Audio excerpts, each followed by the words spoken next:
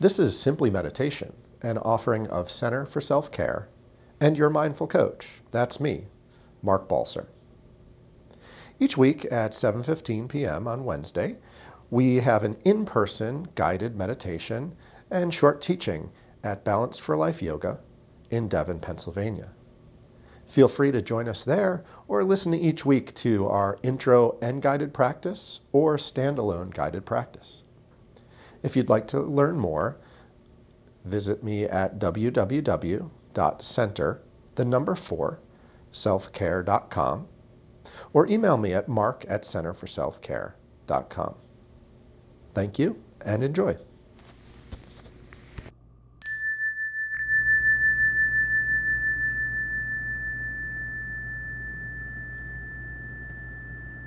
So, if you're like me, you've been running around all day. I was in 4 different vehicles today. I had a Lyft, I had an Uber, I had a rental car, I had my car, and we're always moving. And even when we're sitting, we're moving because we're multitasking and we've got our phone while we're, trying to do the dishes or vacuuming or whatever we're doing. We've got how many screens? 3, 4 screens with all the stock tickers and all that kind of stuff. So it's a real gift to ourselves to take time to stop and slow down, find some stillness, find some silence. So we'll start with that just for 3, 4 minutes, giving us an opportunity to arrive. And there's no right way to sit in the practice of mindfulness, just a posture that gives you a little bit of comfort, but also doesn't put you to sleep. And as you're ready, you might let your eyes close gently. And gathering the state of affairs, noticing what's happening in your body, feeling the feet flat on the floor, feeling the body supported by the chair, the effect of gravity on your shoulders as they drop, maybe even on your belly. Sense how you might soften, relaxing into the seat, loosening the muscles of the face and brow.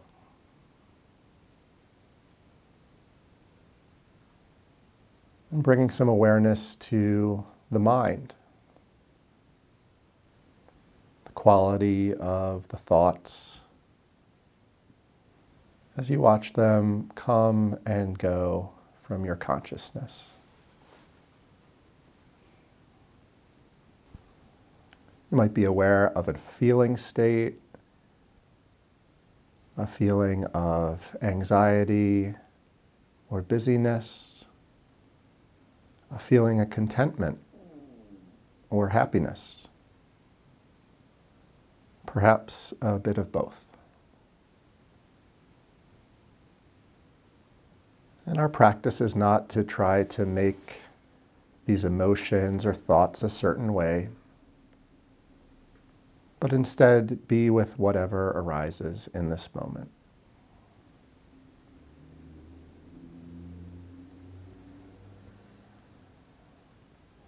And as we drop into practice, we might sense the generosity that's part of our life by bringing to mind a gift you may have received today. A gift of knowledge, a gift of presence, perhaps even a tangible gift.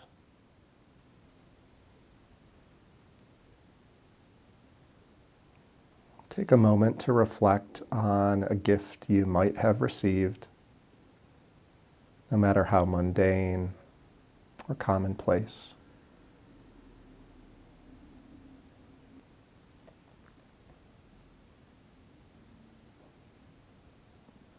Sensing a measure of gratitude or appreciation for how you received this gift.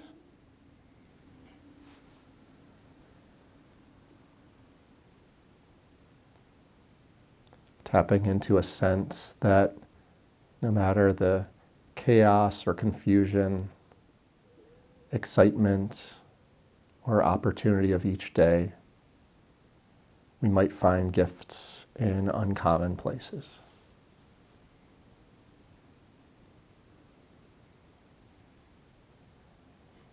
Allowing the breath to be deep, letting go of any technique, and just settling into this time and place.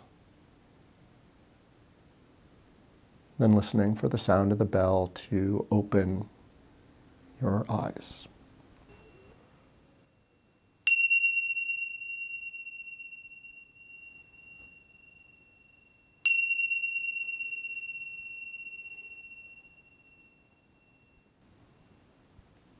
The wonderful thing about teaching meditation is the only way to do it is to practice as well. So I need to thank you for giving me 3 or 4 minutes of practice just now.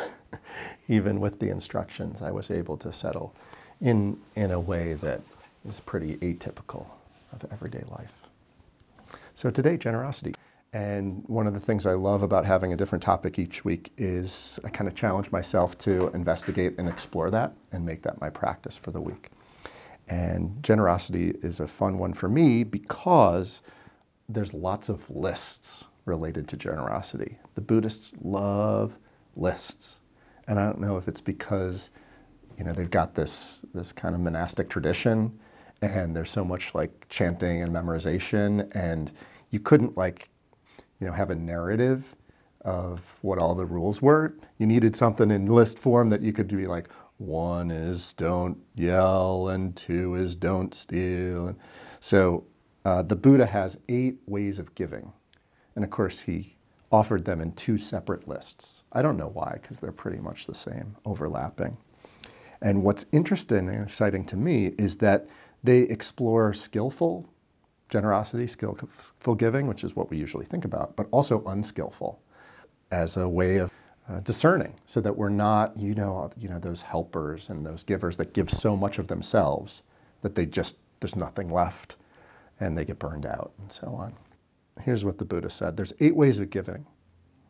Spontaneously, out of fear, to reciprocate a gift in hope of receiving a gift in return, by thinking it's good to give, and this is, of course, in the monastic tradition, by thinking it would be improper to deny food to a renunciate, that's basically a training monk who has none, in order to get a good reputation, and because it ennobles the mind and adorns the mind. There's also 3 practices of merit in the Buddhist tradition, of Dhamma, which is kind of truth. They start with generosity, morality, and meditation. So at the very least, we're doing 2 of the 3 tonight. These lists are kind of guideposts for our practices. There's generosity that we can share that's based off of an abundance. I was at a conference today, and I learned all these new approaches. The speakers, Kenneth Ginsburg, who talked, it didn't cost him anything more for me to get that knowledge he was sharing because he was already presenting it to everybody else. So there's an abundance to those gifts of knowledge, often gifts of presence. And then there's also generosity based off a scarcity, which is good too. You don't have food, so I share that food with you.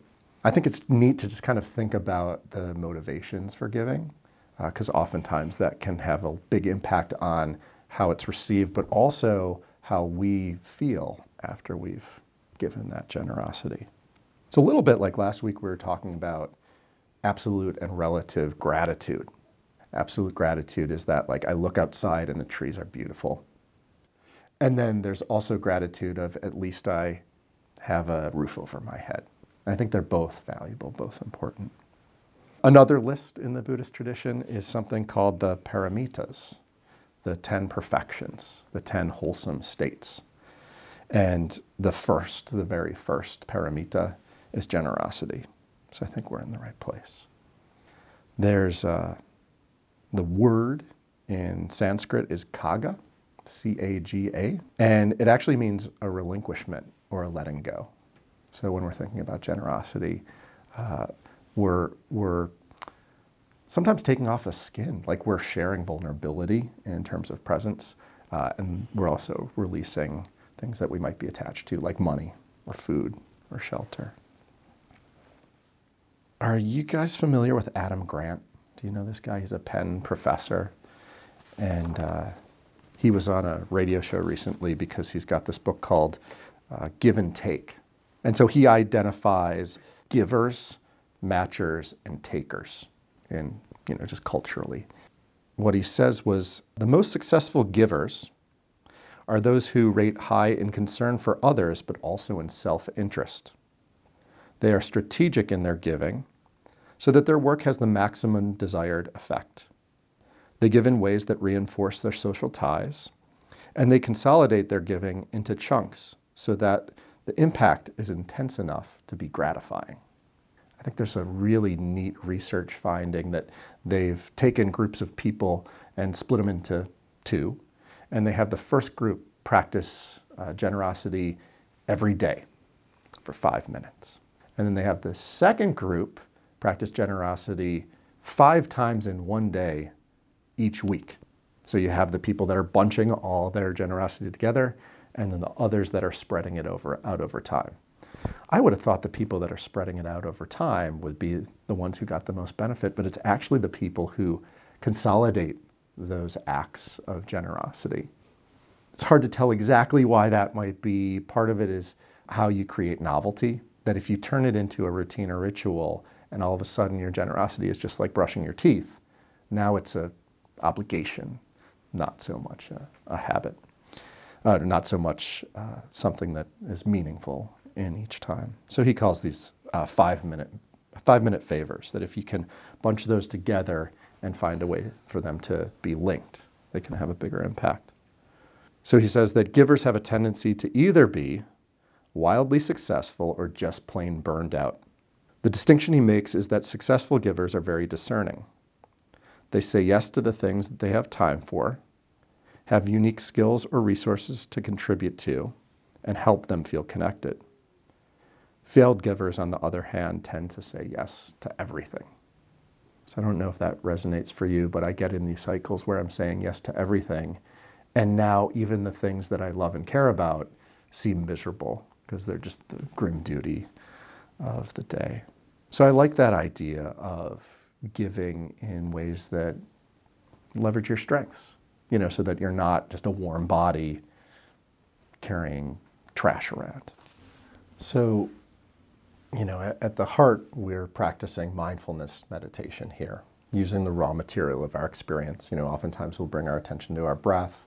We started with the body a little bit here today. We can even think of thoughts and emotions as the raw material of our life. We're not staring at a candle or saying a mantra. But we mix it also with what I might call insight meditation, where we might bring up kind of memories or imagery and then use that to evoke a feeling. And then every once in a while, we get a message, we almost get some advice for ourselves, like you were saying. Like, I feel like reaching out to her and saying thank you. What might happen? Who knows what'll happen if you do that? So our practice tonight is a form of that. It's a heart opener. It's based off the idea that we can't just get happiness. We can't grab it. But we can make it more likely to be part of our experience. We can incline the mind. I like the term gladdening the mind through practices like these. So we'll practice for about 15 minutes or so. Sound good? So coming back to that posture that supports an attention, but also a relaxation. Sensing that there's nowhere to go in this moment, nothing we need to accomplish. Just be present for our experience. You might sense where the breath is most prominent in the body, following the inhale and the exhale, perhaps at the belly, or the nostrils, and riding that wave of breath. Breath enters the body and exits. You might breathe naturally, sensing how the breath flows without any real effort on your part.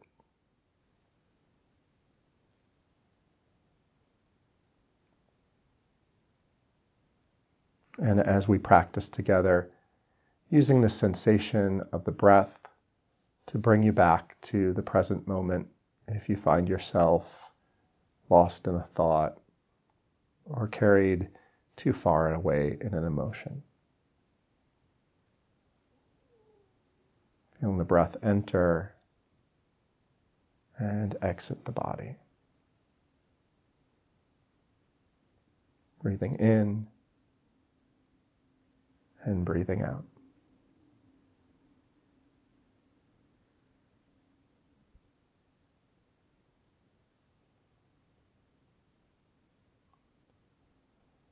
And we'll take a minute or two here to bring to mind the most generous person we've ever known. Might be a family member or a friend. Might be a famous figure in history.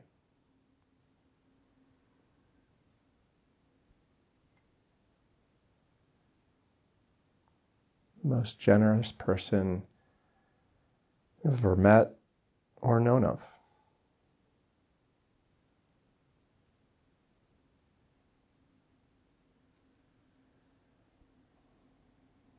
Letting an image of this being form in your mind.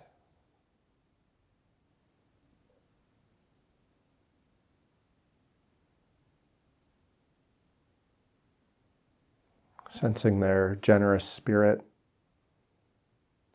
their love, and their compassion.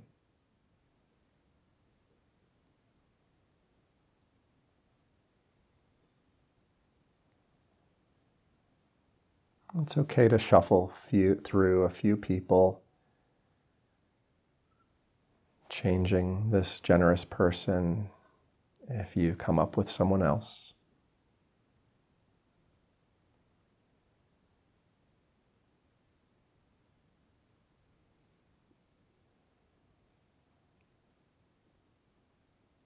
Might be a grandmother, might be a teacher or mentor.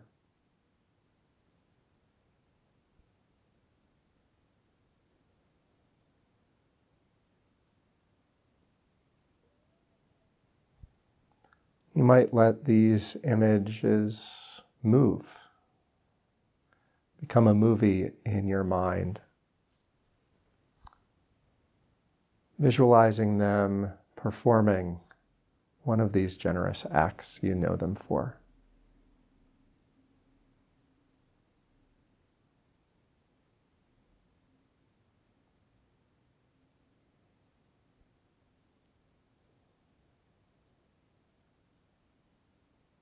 As you view them, sense how they might feel as they perform these acts.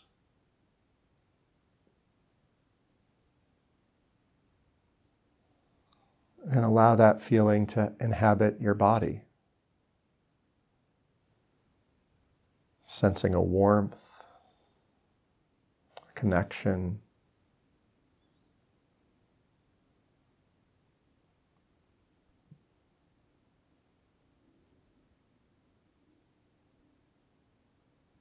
Sensing where the feelings of well-being this person generates for you flow to in your body.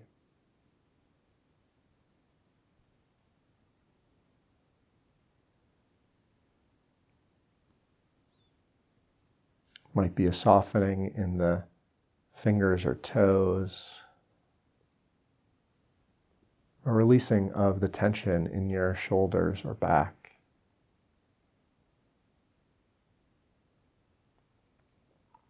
Imagining you're receiving their generosity in this very moment.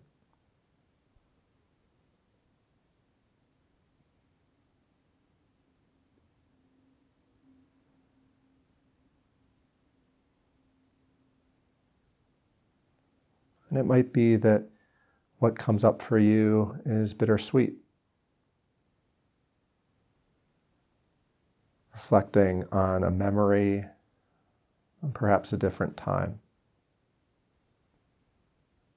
allowing for all of these things.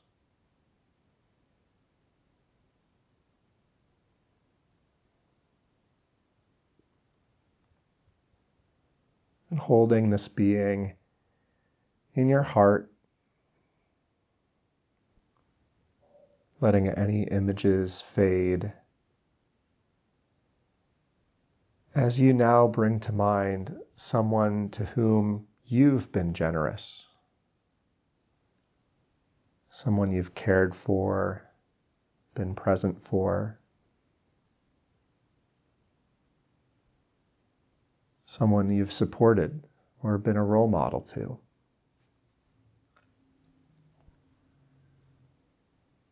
As you bring a picture of this being to your mind,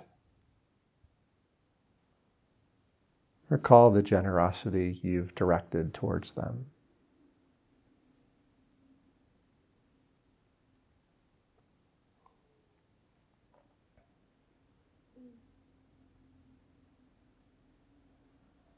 Bring yourself back to a time that you'd offered this care and compassion,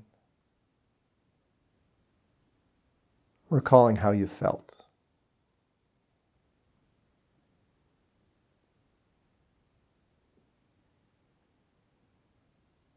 Feelings of empathy and love,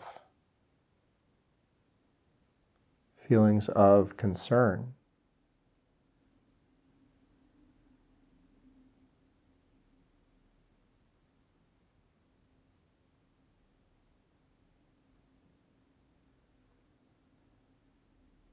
and then bringing a movement of these images to your mind. Imagine one of your acts of generosity replaying as you've cared for them. Sense how they received your gifts,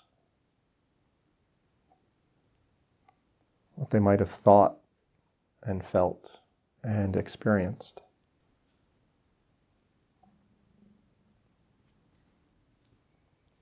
And sense how you might feel what they experienced in this moment yourself.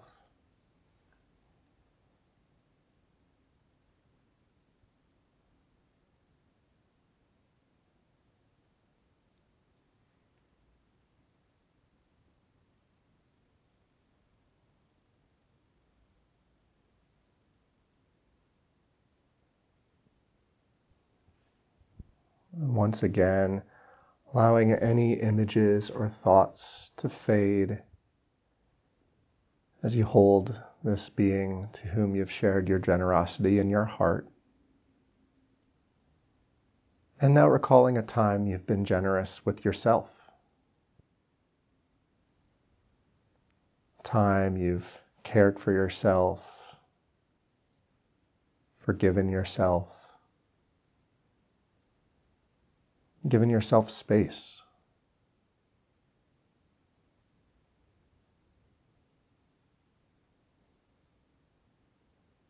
We're often our harshest critics.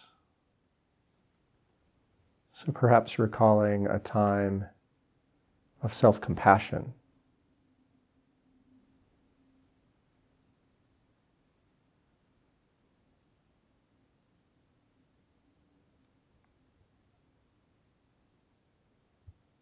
See if you might tap into a softening or a loosening that generosity towards yourself engendered.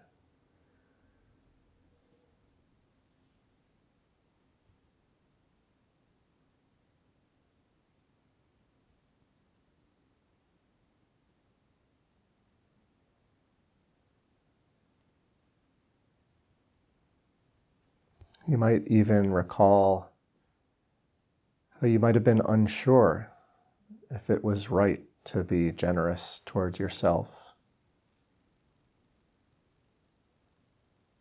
and then how you felt after offering this generosity.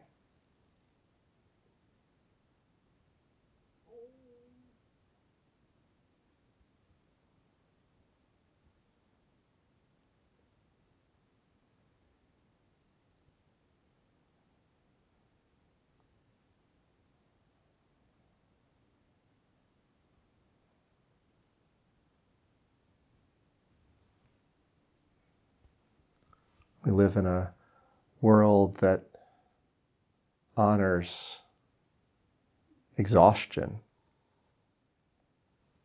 honors busyness and achievement. But in the end, it's the love and care and generosity that we have for ourselves and others that feeds us and nourishes us.